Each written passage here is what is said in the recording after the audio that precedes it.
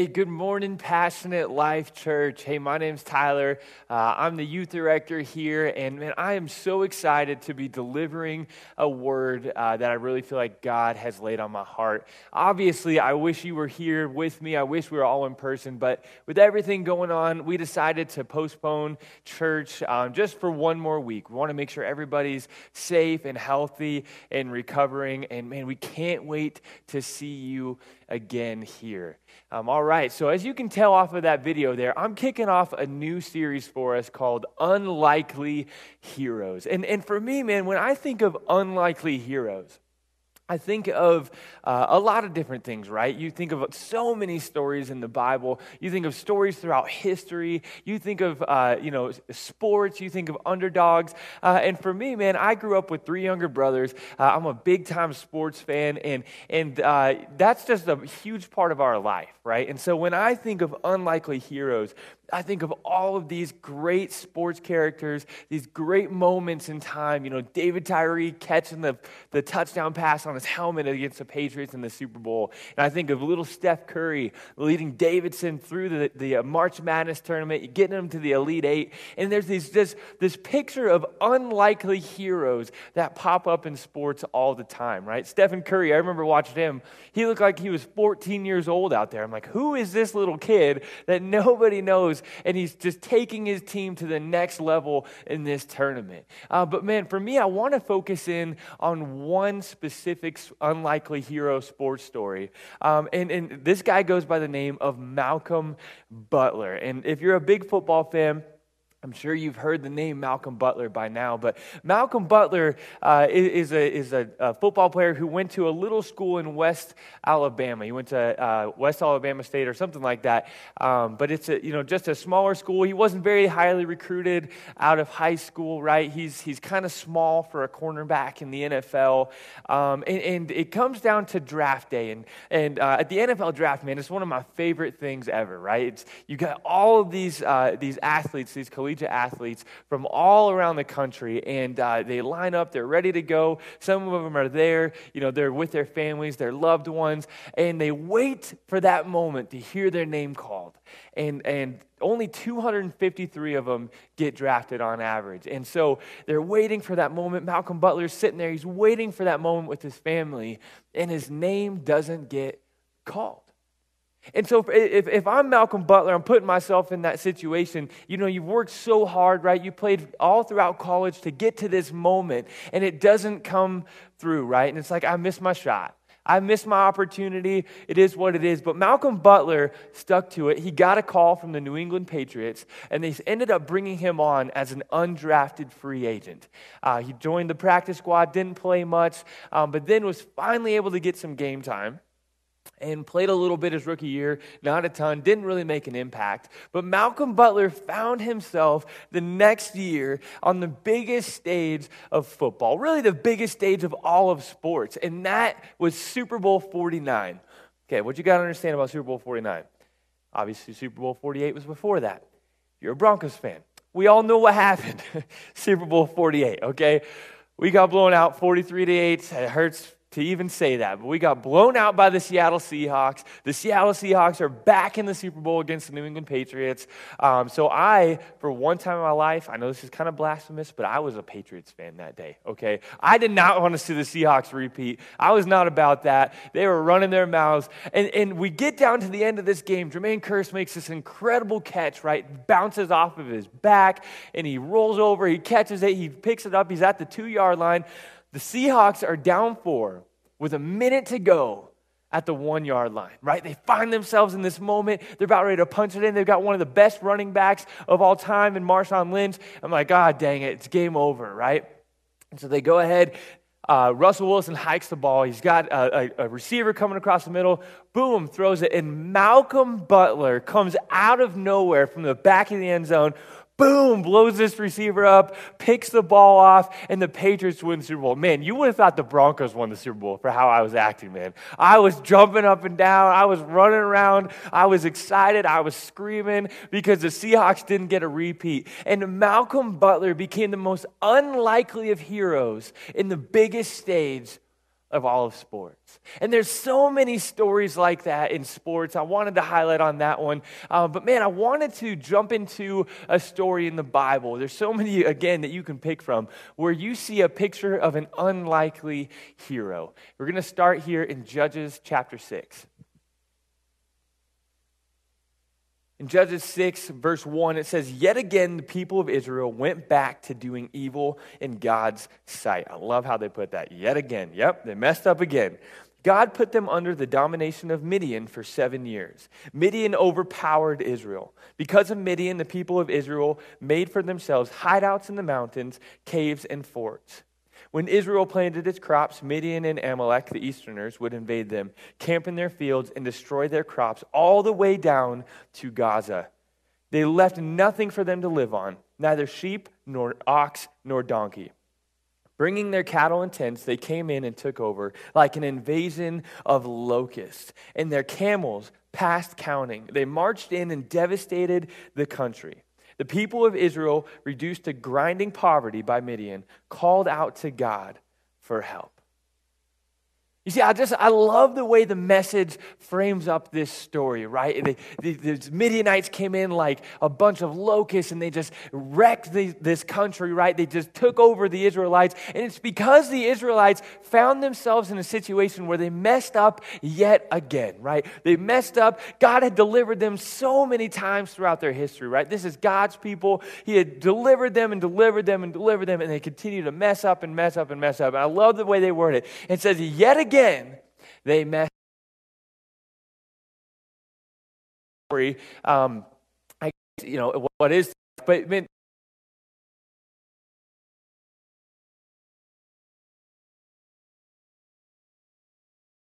everything's going well, if everything's perfect, right? If everything's good, if things are shaping up the way they're supposed to be, there's really not a need for a hero. All the movies that we watch, right? It's life is good, there's destruction, and then there's a need for a hero. And then something happens, and then, life is not good, and now there's a need for a hero. And the Israelites found themselves in this exact situation yet again, crying out to God, saying, God, we need a hero. We need your help. And the most unlikely of heroes would come to save the day. Let's pick back up Judges 6, verse 11. In Judges 6:11, it says this. It says, "One day the angel of God came and sat down under the oak tree in Ophrah that belonged to Joash the Abiezrite, whose son Gideon was threshing wheat in the winepress out of sight of the Midianites."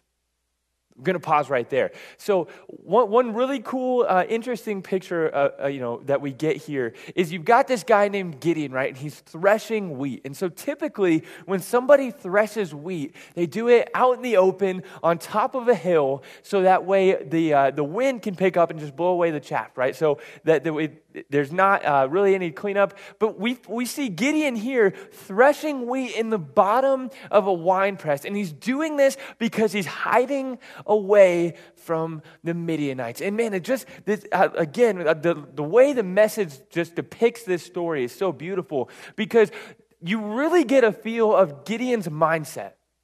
Gideon was afraid, right? Gideon was timid, he was afraid, and he was defeated. That's one thing that we see in Gideon right now. And I think a lot of us, man, if we're being honest with ourselves, we can come to that conclusion that we've been there, probably a lot of us in the last few months, in this year, we've been at that point where we've been afraid, where we've been timid, and where we felt defeated, right? And I'm not saying that the Israelites didn't have good reason to be. The Midianites came in, they took all their crop, right? They came in, they messed up their life, or they really reduced them down to poverty. But we see a man in Gideon who is nothing like a hero. We see a coward in Gideon at this point in his life. And as we pick back up here in Judges 6:11, we're going to read that verse one more time, and then we're going to read the next one. I want you to really realize what God calls Gideon in the midst of his timidity. In Judges 6:11 through 12, it says, "One day the angel of God came and sat down under the oak in Ophrah that belonged to Joash the Abiezrite, whose son was Gideon, whose son Gideon was threshing wheat in the winepress, out of sight of the Midianites, the angel of God appeared to him and said, God is with you, O mighty warrior. God is with you, O mighty warrior. And man, the thing that really sticks out to me about this passage of Scripture right here is that while Gideon was timid, defeated, and afraid, in the midst of his timidity, in the midst of his fear, in the midst of feeling defeated, God looked at Gideon and he saw a warrior. Right? He said, "Oh, mighty warrior." And I can just put myself in Gideon's shoes, and we'll get into that in just a second, of just like, here I am, hiding away from what I know that I'm supposed to do, hiding away, just kind of trying to mind my own business, don't want anything to do with God, don't want anything to do with a plan, right? Don't want anything to do with the Midianites, so I'm just going to do my own thing. I'm going to lay low here. And in the midst of that, God calls him a mighty warrior. Man, I'm so glad that we've got a God who looks beyond the fronts that we try to show. Who looks beyond our faults, who looks beyond our timidity and our defeatedness. We have a God who looks at us in our hearts and for the core of who we can be. You see, God didn't see Gideon for what he was in that moment. God saw Gideon for what he knew he could be. And man, it's such an encouraging thing for me, and I think for all of us, that we have a God who looks at us and says, look, I know you're afraid. I know 2020 has been a roller coaster. I know you're going through some things. I know you feel defeated. I know you're afraid. I know you're timid. But I am calling you to be a mighty warrior. I love the way the Message frames this story. We're going to pick back up here in Judges 6, verse 13. Judges 6:13, it says, Gideon replied, with me, my master? If God is with us, why has all this happened to us? Where are the miracle wonders our parents and grandparents told us about, telling us, didn't God deliver us from Egypt? The fact is, God has nothing to do with us. He has turned us over to Midian. Wow. So now we really get a good look into Gideon's mindset, right? Now we're really starting to understand, not only is Gideon afraid, not only is Gideon defeated and timid, man, Gideon has given up on God altogether almost. Where is this God? Oh, yeah, my parents told me all these great miracles. They told me all these great stories that God used to perform, that God used to do for them. But where is God? God wants nothing to do with us. Look at the world that we live in right now. Maybe some of us are there right now. Maybe if we're honest with ourselves, we've all come to that conclusion. We've all had that thought come to our head. God, where are you at in the midst of this pandemic? Where are you at in the midst of the division of our country? Where are you at in the midst of everything going on, God, with COVID and with the riots? God, where are you at? You see, this is really setting the stage for a hero, and an unlikely hero at that. You see, I think a lot of us can find ourselves there. And I think if we're careful, we'll stay there.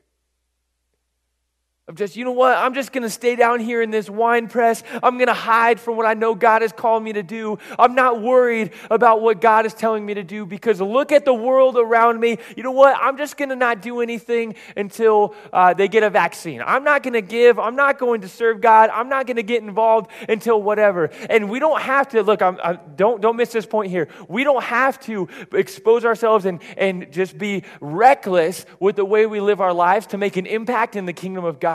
But I think so many times, especially in this year of 2020, we've gotten to this point where it's like, well, what's the point? What's the point? Look at the Midianites just taking over our land. Look at the Midianites who are just coming in here and wrecking our world. What's the point? But man, God has called you to be a mighty warrior in the midst of feeling defeated, in the midst of our fear. He's called us a mighty warrior. As we pick back up in Judges 6:14, it says, but God faced him directly. Go in this strength that is yours. Save Israel from Midian. Haven't I just sent you?" Gideon said to him, "Me, my master? How and with what could I ever save Israel? Look at me. My clan's the weakest in Manasseh, and I'm the runt of the litter." God said to him, "I'll be with you.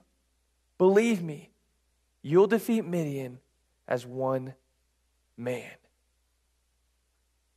So we see this kind of banter going back with Gideon and with God, right?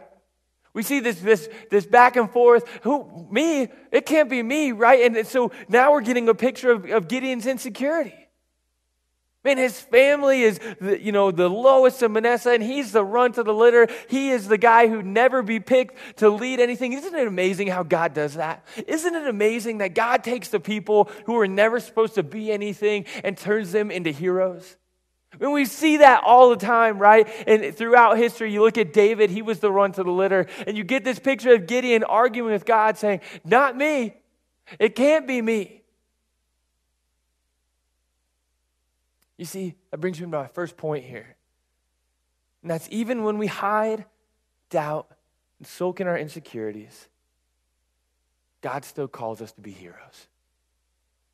Even when we hide, doubt, and sulk in our insecurities about why we're not good enough, about why we can never accomplish that, God still calls us to be heroes. See, I love that picture that God paints of Gideon's life. See, for me, man, I know a lot of you guys have heard my story. If you were here the last time I spoke, man, you'd know that I lost my dad to suicide going on 9 years here. It'll be 9 years, December 5th. Man, and it really threw my entire life for a curveball. Right, it threw a wrench into everything that I had planned and ended everything that I had dreamed up. And we had a pretty crazy year. That was my wife's first year of marriage. We'd been married for about a month and a half when my dad died. And then I lost my job shortly after that. We had a miscarriage. And that year, man, I was just like, oh my goodness. I am just broken down to nothing. And then I tried to pick myself back up, right? And then I got back, hurt again. I got hurt by some people that I love very much. And I found myself in a place where I was much like Gideon, hiding in a wine press, completely avoiding anything that God had called me to do. I'm just going to sit down here in this wine press, thresh my way, even though I know God has called me to do more, right? Even though I know God has told me that I'm supposed to be in ministry, I'm done. I'm just going to pass on all of that. And I remember it was a Friday in October of 2019. Here I am at work, and I feel a check in my spirit. And God was telling me, you need to get back into ministry again. And I was like, no way. You got the wrong guy. God, I can't do it. I don't have my dad. I've been through so much. I've already been hurt by people that I love. I've already been hurt by the church. Yeah, you've got the wrong guy. I'm not getting back into it. And I kind of bantered back and forth with God a little bit. I was like, God, I'm not doing it. And I could feel this tug, and I could feel him speaking to my heart saying, Tyler, you know what I've called you to do. I need you to get back to serving me. I need you to get out of this wine press. I need you to stop hiding and become the hero that I've called you to be. And I think we've all had a time or two where, if we're honest, man, we're hiding away from God, and we can hear his voice, and we'll just pretend like, no, it's not you, God, or you got the wrong guy. But even when we're afraid, even when we're insecure, God calls us to be heroes. As we pick back up here in Judges 6, verse 17, it says this. It says, Gideon said, if you're serious about this, do me a favor. I love that. I love how Gideon's just talking with God. Hey, all right, do me a favor here, God. Give me a sign to back up what you're telling me. Don't leave until I come back and bring you my gift, he said. I'll wait till you get back. Gideon went and prepared a young goat and a huge amount of unraised bread. He used over half a bushel of flour. He put the meat in a basket and the broth in a pot and took them back under the shade of the oak tree for a sacred meal. The angel of God said to him, "Take the meat and unraised bread, place them on the rock, and pour the broth on them." Gideon did it. The angel of God stretched out the tip of the stick he was holding and touched the meat and bread. Fire broke out of the rock and burned up the meat and bread, while the angel of God slipped away out of sight. And Gideon knew it was God. So Gideon's finally coming to grips, right? He's finally coming to the realization that, okay, you know what, God? This might be you speaking to me. This might be you telling me to move forward. This might be you telling me to lead this nation of Israel. But you got to do me a favor here. You got to give me a sign. You've got to give me a sign, okay? And God gives him this sign, right? And Gideon knew without doubt that it was God who was calling him. He knew 100% that it was God, right? God had already spoke to Gideon. He had called him out of the wine press. Now Gideon's back and forth, and he says, all right, you need to give me a sign. And God gave him a sign. He confirmed it. You see, what God will do, when God speaks something to you, he's going to confirm it.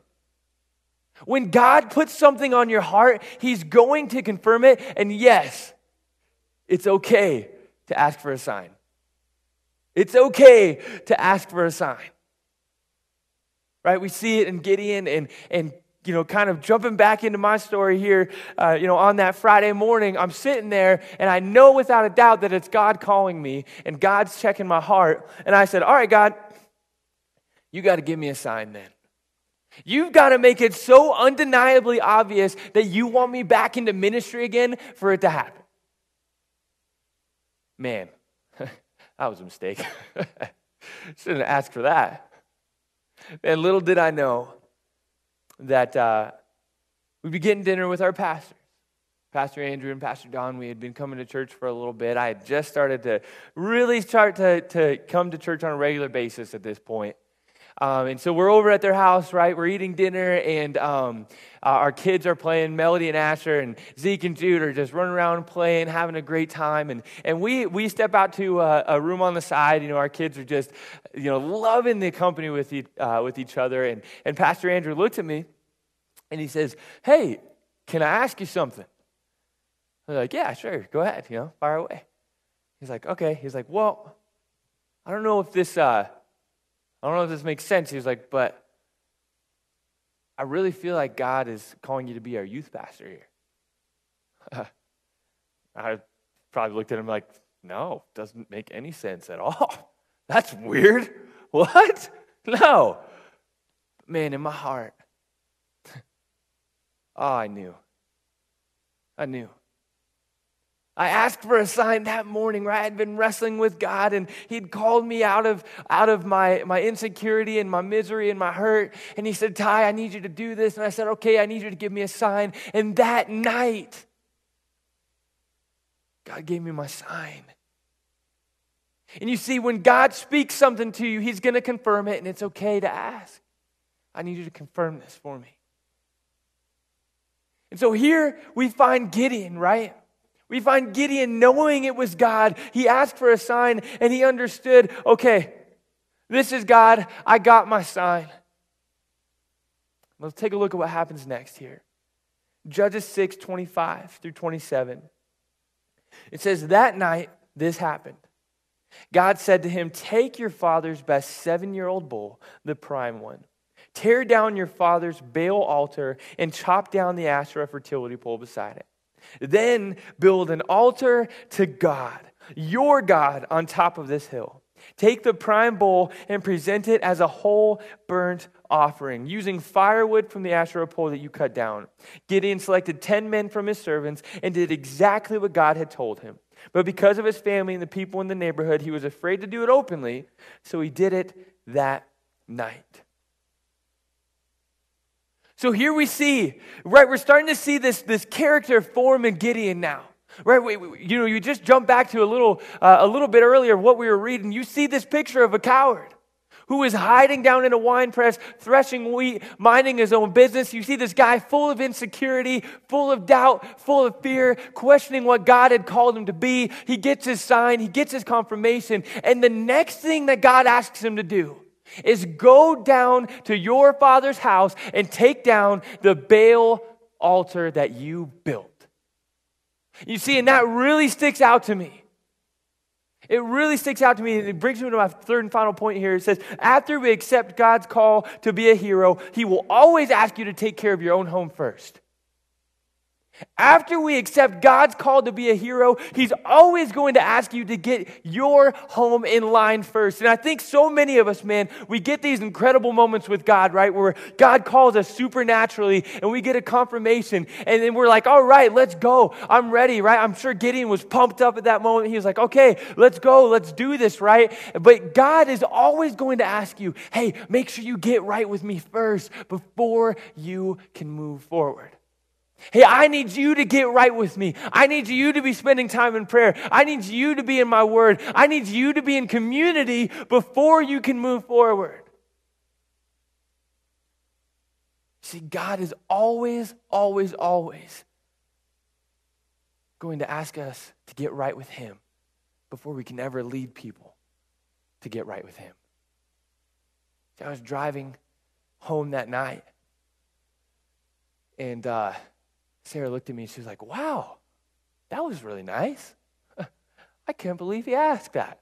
I was like, well, I can. It's like, what do you mean? I was like, oh, let me tell you. Well, I'll tell you exactly what happened at work. I didn't tell her. So I told her that night. I was like, yeah, yep, this is what happened. And it was in that moment that I knew, and before I could ever speak into the hearts of youth again, before I could ever do what God had called me to do, I had a family I had to lead well. I had a wife and 2 kids that were looking up to me, who had looked up to me for the last 2 years and saw somebody who they probably didn't like to see.